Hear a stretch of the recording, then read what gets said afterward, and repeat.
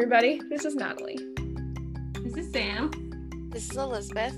And we're your hosts of Wisterhood, a podcast by Women in Science Portland. Wisterhood is our community of support for women in science and their allies, and today we're here to talk about interdisciplinary approaches to science. Interdisciplinary is a new buzzword working its way through the scientific field, across funding agencies and university systems. Interdisciplinary science acknowledges that the problems that we face today, like climate change and disease, are incredibly complicated and can only be solved through a variety of different fields and disciplines together. On a slightly smaller scale, problems in bioengineering, social sciences, and government can also benefit from experts in a variety of fields. Historically, scientific fields have been siloed. Originally, the idea of interdisciplinary study and work came from the social sciences with philosopher Michel Foucault. He thought that the separation between disciplines actually established a hierarchical structure that reinforced the power of a small subset of people with access to education, money, and resources. During the Vietnam War, a shift began to happen in academia towards a desire for different disciplines to collaborate on social issues that were prominent, like anti-imperialism, feminism, and civil rights. Today, words like multidisciplinary and collaboration can be seen on almost any college pamphlet or grant application. Research teams and working groups continue to be formed across departmental boundaries. Organizations have continued to mold their systems around the idea of interdisciplinary advancement. It's clear that it won't be going away anytime soon. So I kind of wanted to come back on the choo-choo train of knowledge after a brief break in our podcasting to talk about like interdisciplinary science. And I just, wanted to have the conversation that like, how does this work in practice? And how does it not work in practice at times, if that ever does happen?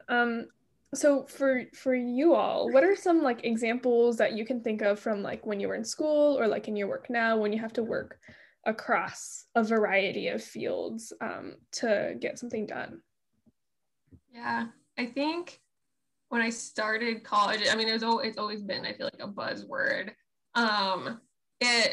At least at first, I didn't really see it. And I feel like it sometimes could be a little like they were saying it was interdisciplinary, but it was still somewhat siloed where one group would work on their one thing and then like pass it over the wall to the next group. And then they're like, oh, we're being interdisciplinary, which realistically, like it's on the right path, but it's not quite there. But as I got further into college and also just being exposed to more of like the on-campus labs and things like that, some of them truly were interdisciplinary when they had people from different colleges, so like College of Engineering, College of Sciences, things like that, working together to solve problems. And I feel like a lot of workplaces, at least in my field of like medical devices, are really getting good at doing that as well, especially orthopedics, which is the area I'm in, where my work, we have all different types of engineers, where it's whether you're like a product engineer from like a biomedical background or a mechanical engineering background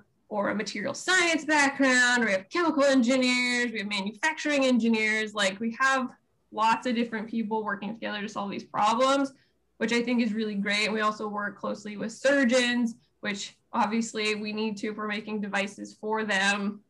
And I think that it really does just make the solutions to problems so much better, because I have no idea what a surgeon knows. I also, being on the product engineering side of things, have no idea the amount of knowledge that a manufacturing engineer knows. And it's like, yeah, you may design something, but realistically, you can't manufacture it. And it's like knowing those things ahead of time as far upstream as possible while you're solving problems makes a huge difference in the long run. Instead of that old traditional, one group works on it, you throw it over the wall, the next group works on it, and they're like, wait, we can't work with what you gave us, they throw it back over the wall.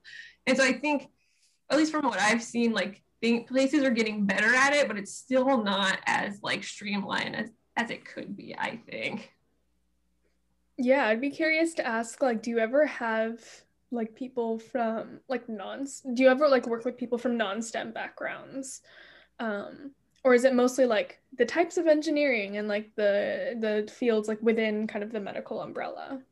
Within our work, we do work with people who are from non-STEM backgrounds. It's not anything. It's not like we don't work with just some random like journalist or whatever, but we have a lot of, sales reps that work directly with the surgeons and sell our devices. They're from, though, now being in orthopedics and medical devices, even though they're a sales rep, they're in a STEM umbrella, but that's not their expertise and their background. It's much more business. We also have a lot of marketing people that we work with that understand that aspect of it as well. And I think their inputs are highly valuable. I mean, they're the ones who understand, the business, the marketing, what people are looking for, the changes in the market, and how it's being projected throughout the years. And it's like me just doing my engineering work every day. Like, I don't know that stuff. And those are things that are really important.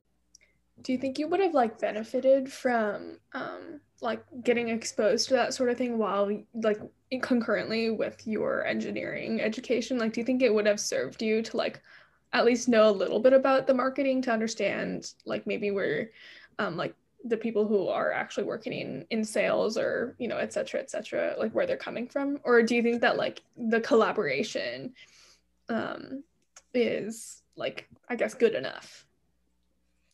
Personally, I like to understand it myself. And I think that's one thing I really like too, just about being able to work with so many different people from different areas of expertise, is that you get to kind of learn high level what they do and what they contribute. And I think that that makes you a better team too, is if you understand like who knows what, and you're not the expert on everything, but you also can understand where they're coming from and maybe contribute. Everyone has different life experiences, have different educational experiences. And so even if you may not be a marketing guru, you could maybe still ask some good, thought-provoking questions to help your marketing counterpart really get the best solution. So I do think that it is helpful, especially nowadays. It's like being in STEM doesn't mean you're just some number cruncher. Like, you need to be able to think beyond the numbers and beyond the design. And I think having even just little snippets of business and things like that would be really beneficial. I agree with a lot of the things that Sam said. I was tying it more to my college experience, where we all go through a subset of the colleges within school. Like, I was the College of Natural Resources and Conservation, right? And I have a background in environmental education, but in the same buildings, we had students learning environmental policy and law. We had students learning about recreation and how to work with park systems and things like that, right? And so it's nice to know that we're all aiming towards the same goal, even if we're learning different parts of it. And I think that's a really good thing. Like Sam said, like, you need all these different perspectives, even if like they're not the same as your own, because obviously, how are you going to fix something if you only have one mindset? My only concern with the interdisciplinary is the whole too many cooks in the kitchen scenario, because like for my classes, I also had to learn a little bit of policy and law, not an extensive amount. So when you had these students that their whole life was dedicated to policy and law, anybody else who spoke in that class was like death stare daggers, like, you know anything, why are you even in here? So sometimes that can happen, and that's like where I worry, but I do agree that like you need all these different perspectives, and it's good that for my college that they were able to divide it this way. I'm not sure how other colleges work, but I hope they do the same. It's so interesting, like the thought about like putting like just like different sort of departments or different sub-departments in the same like physical space. A lot of the high schools are getting rebuilt right now because apparently in Portland Public Schools, there's only been like 2 schools that have been built after World War II. Holy cow. Wow. I mean, I'm not surprised. I've seen some of those buildings, but that's so crazy to think about. Yeah, it was not great. My high school is getting rebuilt, and they were like trying to figure out like, how do we like redesign this? And one discussion was like, practically speaking, like putting science labs next to each other makes most sense for like the pipes and Yeah. I don't know, I'm not a structural engineer or whatever, but like to like, you know, you'll need special sort of things to deal with the things that come out of science labs and into labs. But like maybe it would be kind of cool if like you could have like the bio lab right next to like ceramics, right next to like, I don't know, English or whatever, and just like to see what would happen. So I'm just wondering, like, you know, do you think that like the physical space like really did make a difference, or is it just like namby-pamby, like people who like think thoughts that don't end up happening in practice? I would rather it be a mix, like ceramics next to science and English and all that. But that's just a personal preference. I don't, I'm not the type of person that likes the herd mentality. And I feel like when you put people who have the same career goals or the same mindsets, or even studying the same thing in one room, obviously there's going to be us versus them. And that's always a scary thought, because you're either in the mass or you're not. Like there's no other option. Like you're caught in the middle. But like for the way my college was, I guess, divided into buildings, is the science labs were all the way in the back. And then all the English ones, you had to climb like 10, almost 10 flights of concrete stairs because it's all hilly. So either you go on the stairs or you have to go around through the forest to the football field, up a hill. Yeah, I know, it's really confusing. But like it just makes it that much harder to want to kind of interact with different electives or things like that, because you have to run from one side of campus to another and it's already very tiring. Like but luckily on my like where my dorm was, the ceramics lab and scrap metal lab was right there. So on my way to my science classes, I got to see their projects because they would display them outside. So that was pretty cool. Like obviously I didn't interact with them, but at least I got to see what was going on in that building. That's so interesting that like there's the idea that like physical space can encourage like different types of thinking and like and encourage different friendships and stuff like that. Just because like I think a lot of times like STEM kids can be really insufferable. And I say this like as a STEM kid, like because like we don't know anything else. And it's like we kind of lose sight of like what matters. Yeah, I mean, I would have loved to have something like that. I mean, I understand, like you said, structurally why they organize everyone together, because it's like your classes are together, your labs are together. It just makes sense. It's probably more efficient in that way to do it.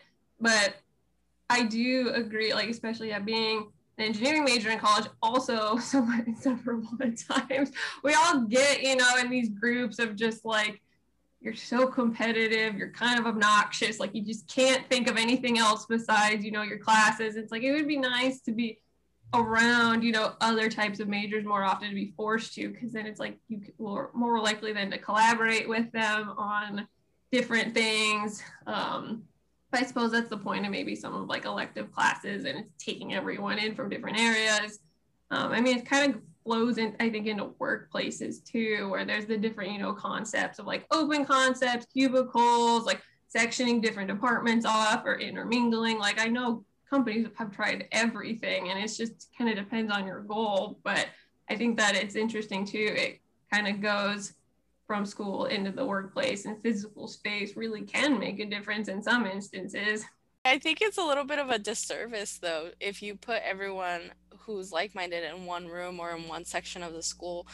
For one, it's not a fair reflection of society. You're not going to walk out your front door and be like, that kid is an engineer, let me go hang out with him because I know him, I understand his mindset, right? Like and if you're already shy enough, that just makes it worse. You're always going to think that when you walk out the door, that person is going to be just like you. And so I think it's a real disservice, not only because obviously, like I said, it doesn't reflect society, but it's not allowing you to reach your full educational potential.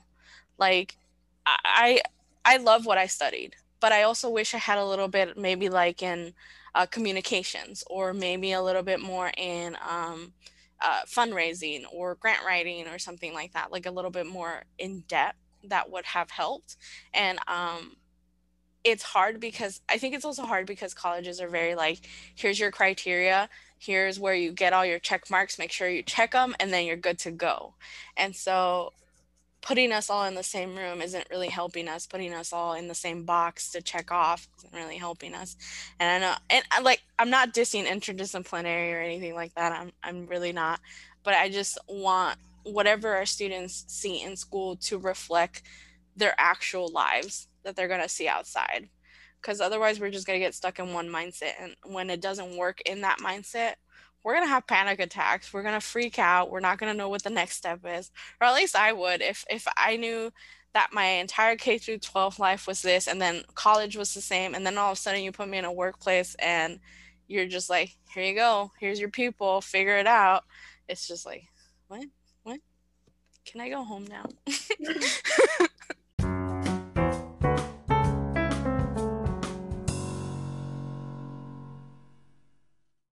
What you said kind of just now, and also like what you said earlier about like, you know, people being kind of snots about like, oh, like law is my entire life and what you're saying is dumb or like whatever. It made me think about how I came across this paper in this journal called Life Sciences Education in 2019 that talked about how like one thing that is key to sort of like interdisciplinary understanding and collaboration is something that like the authors called disciplinary humility, which they define as requiring someone to remain cognizant of limitations to their knowledge and skill as well as their personal biases. And so I think like I guess that might be an instance where disciplinary humility is important even in like a skill in an area that like you have been trained in. And I think also like I would hope it certainly seems like actually the more you specialize in something, the more you know about something, the more you realize that like we don't have a clue and like or like this thing doesn't work. Like I hope that, you know, someone studying law would end up realizing that like it doesn't really serve everyone and it doesn't really, you know, there are some issues. And so I think like, you know, maybe you know, just that like example seems to highlight kind of a need for students and people in different industries to have a little bit of disciplinary humility. I don't know. What do y'all think? I'm just gonna quickly join her Sam Snaps. I love it. I love some disciplinary humility. We all need it. Like, I just made me automatically think of, you know, this past year and a half or whatever and COVID, and everyone thinks they're a immunologist or a doctor or a scientist. I'm like, guys, stay in your lane. Yeah. Stay in your effing lane. Right? And I mean, I can be guilty of not staying in my lane. I mean, I think inherently sometimes, like you said, that's typical STEM snot, where you're just like, I'm so smart, I know everything, like, or you want to, you genuinely want to is the thing too. It's like you wish you knew and you like don't want to admit that you don't know. I feel like it's sometimes a lot of people's problem too, is just the bravery and confidence to be like, yeah, I don't know, and that's fine. And that's something I've had to learn and grow with over just my school age years and being now in a professional career.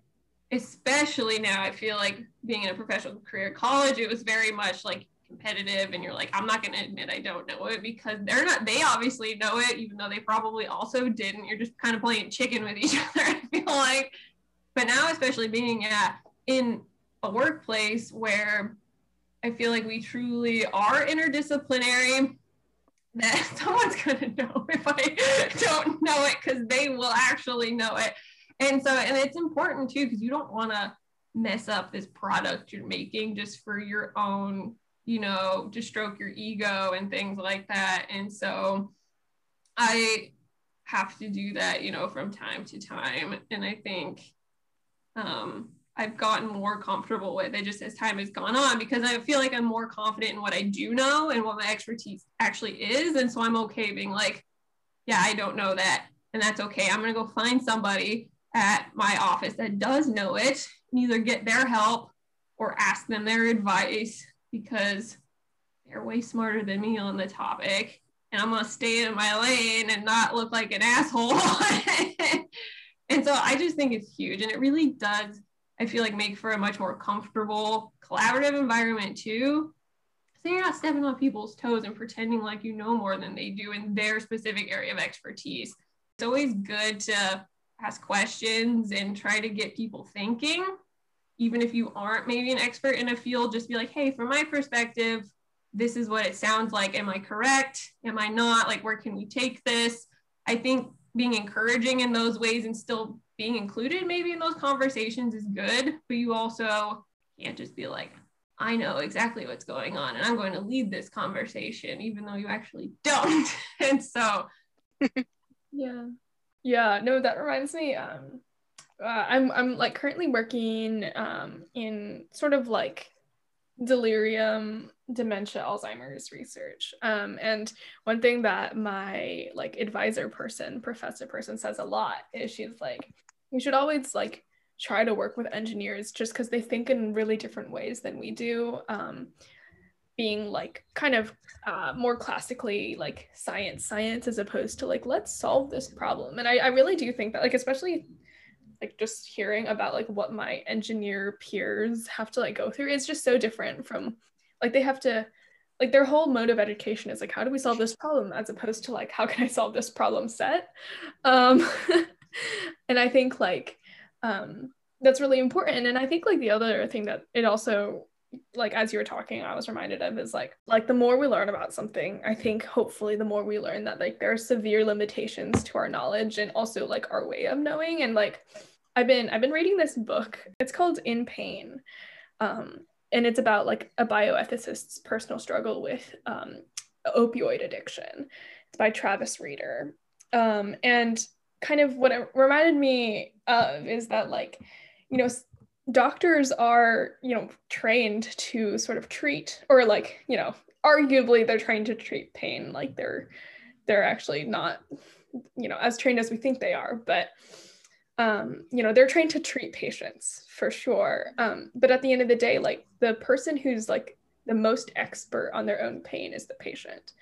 And so when we like talk about disciplinary humility, I think like, you know, especially for doctors who spend their entire lives sort of, you know, getting trained for this like one thing, and they think that they might think that they're, you know, in a prestigious position, or at least in a position of power. Like it's important, I think, like for people who have that sort of expertise to also like still have the disciplinary humility to say that like, you know, the person who is the best expert on like their own experience is the patient, not me. And I think like that's especially in opioid prescription and pain management, like it's just difficult because pain is relative, and like there's really like you know, pain can exist without any like physical reason why it might, and it puts doctors in a tough position. But not to like veer off the beaten road or whatever, but like I just as like to serve as an example of where I think like this idea of expertise is like a little bit more put into question because our ways of knowing are all different. Yeah, no, totally. And I think it ties in well too with just interdisciplinary work in general, where you should always have the end user, the patient, whoever that may be in your industry, in that loop, in some sort of feedback. You know, you can't just assume as the professional in the workplace that you know how to solve everyone's problems just because you have some sort of set of education and skills. You always have to consider the end user and what they need and their input. And I mean, that's part of it. They might not be directly working on the problem to solve, but they should be included in those talks. Yeah, I agree. Humility in general is something that we all need. Like whether it's about your career or not. But I think one of the hardest things about disciplinary humility, at least coming up in the future, is going to be is that you have Google at your fingertips. You have WebMD, and I get it. I'm not a doctor. I'm not gonna, you know, like Google my symptoms and be like, well, WebMD said this. No, but I also think that like when you don't know something, you're curious, so you Google it. But there are certain people who accept that knowledge gracefully, and there are people who accept the knowledge as like, well, now I know the latest thing, like I'm aware, I'm on top of this topic. And I'm like, you know, very attitudey right now. Because I feel like that's what happens. And so we lose that disciplinary humility when we have that access in our hands. Before, you had to go to like 20 encyclopedias to find one thing. So like it was like a reward to learn that knowledge, right? Like you felt accomplished. But now you pull out your phone and you're like, oh, I want to know the 3, I don't know, principles of engineering or whatever. I don't actually know how many there are, but you know, and then like, I'm not an engineer, I'm never gonna be one. So like, and then all of a sudden you feel empowered. You're like, oh, I know this, but you feel empowered to the point where it's like, I know something that person doesn't know. You know what I'm saying? Like, so for me, that's why I said, first of all, humility is something we all need, not just disciplinary humility. And that's my concern moving forward. Yeah, and it's like tough to teach. Like I don't know, since you're like very in the like education world, like are there conversations happening on like how does one teach kids to have disciplinary humility, or is that just something they have to like character build on their own? It's a little bit of both. I mean, it's obviously something that you learn in your household as well as in school. But one of the things that for Mesa, they prefer that everybody works in teams and accepts a role within that team, and then that's their role. Like if they want help, obviously they ask for help, but it's not, oh, well, Bobby's an engineer for this project, so I have to be one too, even though I was assigned the researcher or whatever, you know. So, and they trade off, so it's not like they're always in the same role, so they're learning about the different roles. So that's for this program, I think that works. I'm not sure like in K through 12 and like their actual classrooms how they would be learning that, just because I'm not in that. But I would assume there's something similar that's happening. I think that's why there's so many team-based projects, because you're learning how to work with other people and other mindsets and things like that.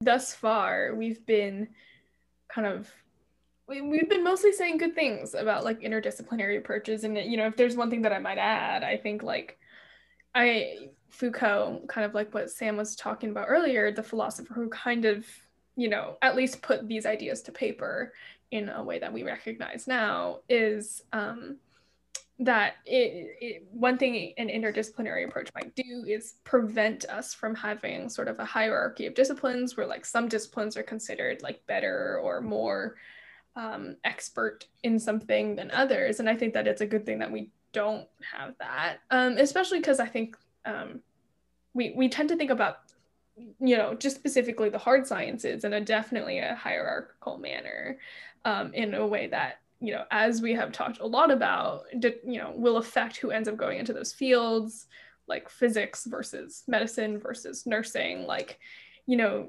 looking at the breakdown of those fields, and also, you know, the perception of, you know, how intense or rigorous or whatever they are, you know, it could be kind of a good thing to kind of dissolve that. And I think the other pro that I would say is like, I did not know before kind of sitting down to read articles about interdisciplinary science that like it came out of social sciences. Where it came from was like during the, like, I don't know, the 80s, people were like, wow, anti-imperialism is something that we need to be focusing on, and there's no way that we can do that just in like one department.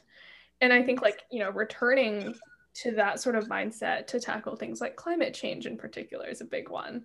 But also, you know, like it's still like, you know, intersectionality and feminism, and like we need, I think, you know, many scientists might be like, I don't have a part in that conversation. But I would maybe, you know, say that we would need to kind of revisit, you know, the fact that like having a college degree in something is not the only way to know about it or to have experience in it, and to like contribute to a solution.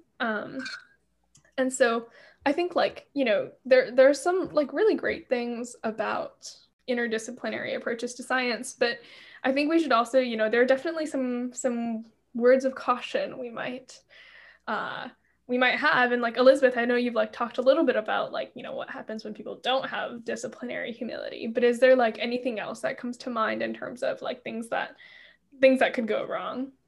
I think it's hard for people to move away from a hierarchy, Yeah. just mindset in general. Like, there's always like, this is the top, this is the middle, this is the bottom, right? Like, and it's about everything. It could be as simple as shoes. These are the best shoes. These are mediocre shoes. These are the worst shoes. Like that. And I know like that's a silly example. I do understand that, but I think it's very hard for people to move away from hierarchy, specifically in the sciences. And I think it's based on selfish reasons. And I'm not trying to insult any scientist or any science discipline out there, but you have like doctors who sometimes have that God complex. They're number one because they can save or not save lives. That's a whole different, I guess, conversation in itself. But I think I'm such a Debbie Downer today. I think I'm just worried about everything that could go wrong. So that's like what I'm talking about. We need that. Hey, you gotta think at it from both sides for sure. Yeah.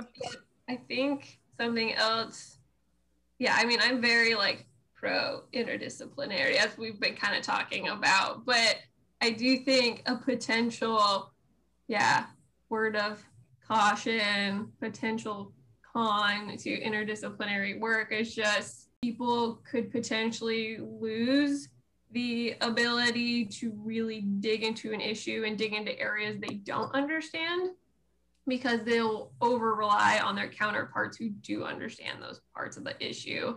I think it could be avoided, obviously, so that's why it's more of like a word of caution to everyone out there. But it's like, even if you're not an expert on something, it shouldn't stop you from trying to learn more, trying to understand better, trying to be a holistic individual in whatever area you choose to work in or learn about in school. I feel like you can always learn more from your counterparts. You can always learn more about what they do and try to apply it to what you do. And so I think that could potentially be a downfall, though, is eventually, you're like, oh, Jim over there, he knows how to do that part. I'm not even going to touch it. I'm just going to forward this email to him. He's going to deal with it. Oh, yeah, I know this part. That's going to go to Jane. She's the bomb. She's got it. Like, I don't need to even understand what's going on because they have it covered. And I think that would be really sad, because I think that's a huge benefit of being interdisciplinary, is that you get access to those people and you get to make yourself, I think, a more holistic, better worker, individual, what have you, from that. But laziness culture, whatever you want to call it, could potentially cause people to just be like, it's fine, someone else is going to take care of that. And I think it's good to stay inquisitive. Or like there's a balance between like answering that email all by yourself because like you had an interdisciplinary education, even though that's not an area in which you were trained. Yes. Right, there's a balance between like those two things, and it's I think about it now and it seems tough to find the line where you're like, hey, like Betsy, like I just got this email and I thought this, but I know you're actually trained in this, so like what do you think? Or like whatever. And I think that's a great way to do it, kind of what you said, or at least that's what I try to do, is when I'm presented with an issue or a problem that I don't know much about, but I think I can get through it, I'll at least determine a solution on my own, present that solution so it looks like I'm actually actively trying, and then be like, okay, this is what I think. What do you think about what I think? Am I looking at this the right way? Do you have any recommendations or feedback? So that it really is still a collaborative environment. You're not just like shoving it off to the next person and you're still trying. Yeah, no, for sure. And I think like, the broader, theme behind that is like in practice, this stuff gets a lot more messy than like us just being like, yeah, like we'll be interdisciplinary, like, oh, it'll be so great. I mean, and there's like the practicality of it is tough. Like we talked about, when we like set up building designs, like just the piping and wiring of like, you know, having multiple STEM labs in different wings of a building is really tough. And like, you know, I think about issues with like, I mean, universities are already huge bureaucratic nightmares. And I don't even go into like a particularly big one, and it already is like, I have questions. um, and you know, just the thought of like, all right, like what happens if like a lot of classes are cross-listed, or like what happens when there are professors in multiple departments? Like, how do you figure out who's going to pay them, and like, how does curricula work? And you know, I think especially a lot of like very type A, you know, academics, or like, you know, people who have you know, gained a lot of like experience in something, or like this are more likely to be like, you know what, like it's just so, it'd be so much easier if I just did it all myself. Which is like, obviously, you know, that is not disciplinary humility, but but it certainly is like, you know, maybe a more like real side to all of this, is that like it's just, it would take a lot of both personal and institutional buy-in for any of this to work. And so that, I think that would be really tough too. Your example made me think of like in high school when you're in a group project. Yes. But you don't trust the other people, so you're just like, it's okay, I'm gonna do it, you can write your name on it. Yeah. I feel like K through 12 education made a lot of us that way. I mean, it's terrible. I mean, it's not terrible. It's just, it's hard. It's really hard to balance those groups of the different kids when they're developing. And, you know, me personally being that kid that's, you know, like labeled the smart kid, they're like, oh, I'm going to put you next to the unproductive kid, try to rub off on them or something, and really just makes both kids unhappy. And it's the same, like put you in groups of varying skill levels, which you should do because you should be able to learn from each other. But at the same time, it's like when you're 8 years old, you're just like, or 12, I don't know, you're just kind of like, this is a nightmare. Like, yeah. I feel like we help build, I guess, a better structure of like, this is how you actually work together with different people than just like throwing them together and being like, figure it out. There has to be a little bit of that because that's just real life. You just got to jump in and figure stuff out. When you're kids, it's kind of like you don't know, and then you get those kids that end up doing all the work while the other kids don't do anything, and then you get that mentality of like, once you're graduating high school, you're like, I'll just do it myself, don't Yeah. So it made me think of like work. I'm like at work right now. I don't know if you guys have heard of DISC styles. It's like a little personality / work ethic survey thing, and it tells you like what your work style is. So I'm a compassionate and sensible. So I like adjectives. I like that. Yeah. So basically it says that I don't like confrontation. I like to hear all sides. I am a mediator. I take on responsibility. Like, it has a whole bunch of lists, whatever. Anyway, so everybody in the company has to do it. And then once a month we get together and we're thrown into different breakout rooms on Zoom. And you never know if you're going to get someone just like you or someone who's the complete opposite and then talks the entire 3 minutes that you have during your breakout room. And it's kind of nice because like there's a lot of people, there's like, I don't know, 50 people that work for Centro that I don't actually know everybody.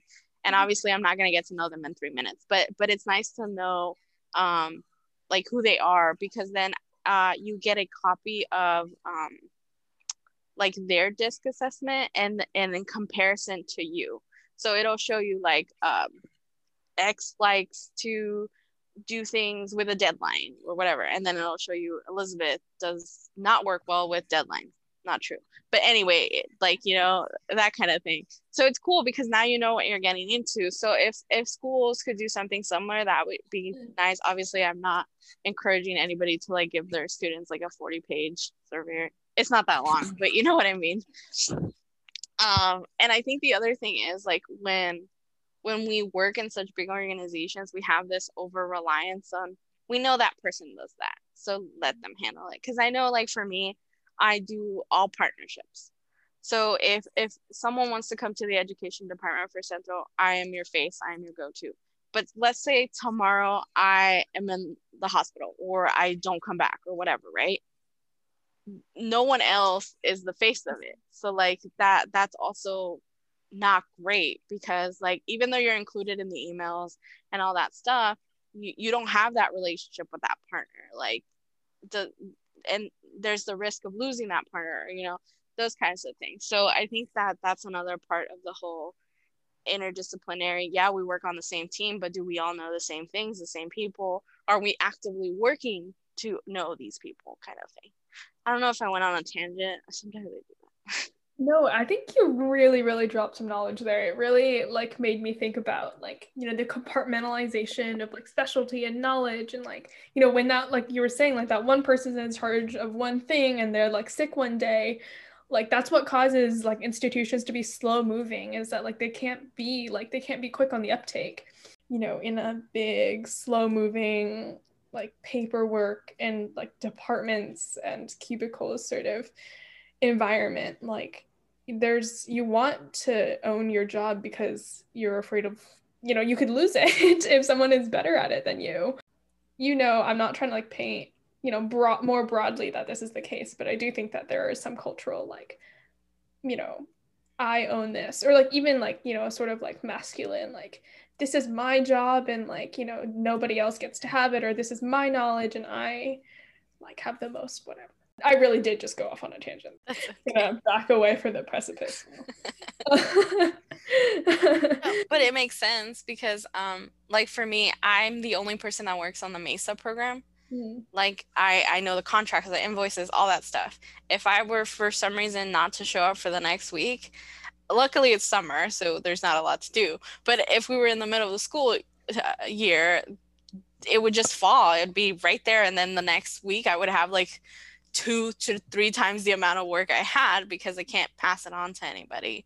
And like I do understand that mindset, like this is mine, I don't want to lose my job, I need to be 100% at it.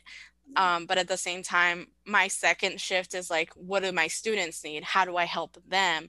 Because I would feel so much guilt if something happened to me, or if I had an emergency and I had to leave, but my students weren't taken care of. And so it's like, yes, I want to keep my job, but I also want you to help my students. So how do we fix this? How do we meet in the middle? Kind of. Yeah. Oh, wow. I missed this. Like, knowledge was dropped, facts were said. So I'm glad we get to do this. Can we do like a quick like life update / something that is bringing you joy, and then we'll wrap this up and get out of here? I will be going to California for the 4th of July weekend. My cousin is having her first baby shower. She's going to have a baby boy in August, so I'm excited. I don't know if I've told you guys before, but I really like sewing and arts and crafts. So I bought some new patterns so I can make the baby some hats and bibs. So I'm really excited about that. And I got some cool elephant and dino fabric. So I'm hoping she likes it. I don't really know what she likes in terms of baby things. So I'm just... Animals and dinosaurs, man, you can't go wrong. Like, even for me, I'm like, I would like a dino shirt. I'll work my way up. I only know how to make small things so far. You'll definitely, like, I feel like I'd be very happy to have you as my, like, auntie who makes me elephant and dinosaur hats. So I feel like... Right? It's so special. Yeah.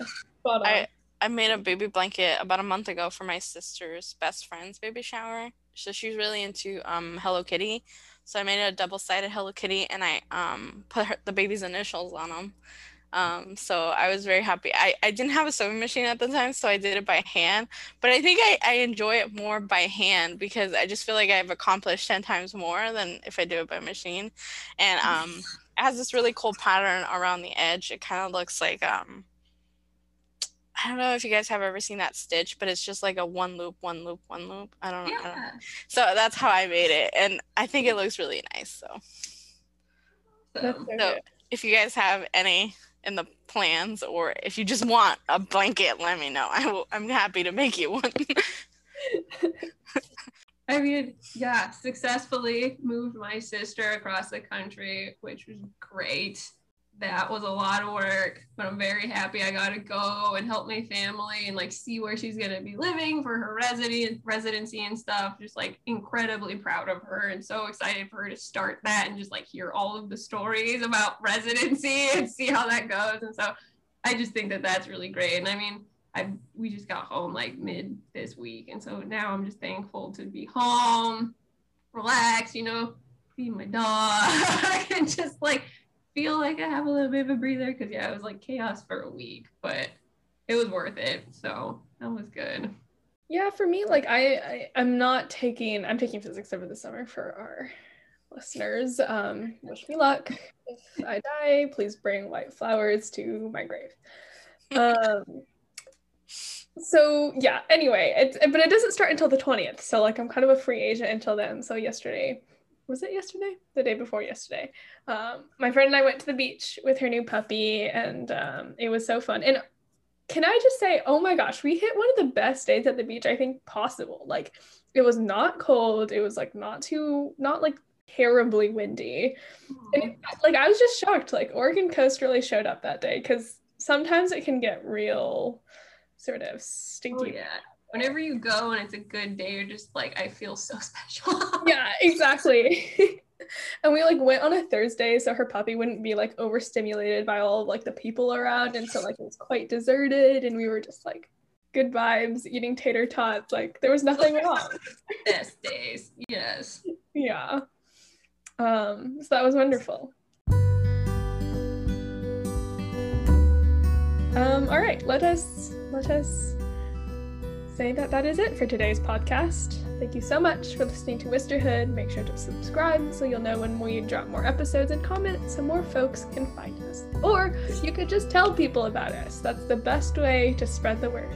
You can tell us your stories or ask questions you'd like answered on the pod. You can email us at podcast@womeninsciencepdx.org. We would love to hear from you. And of course, special thanks to Homo Kosteriani, who designed our awesome cover art. Goodbye. Bye.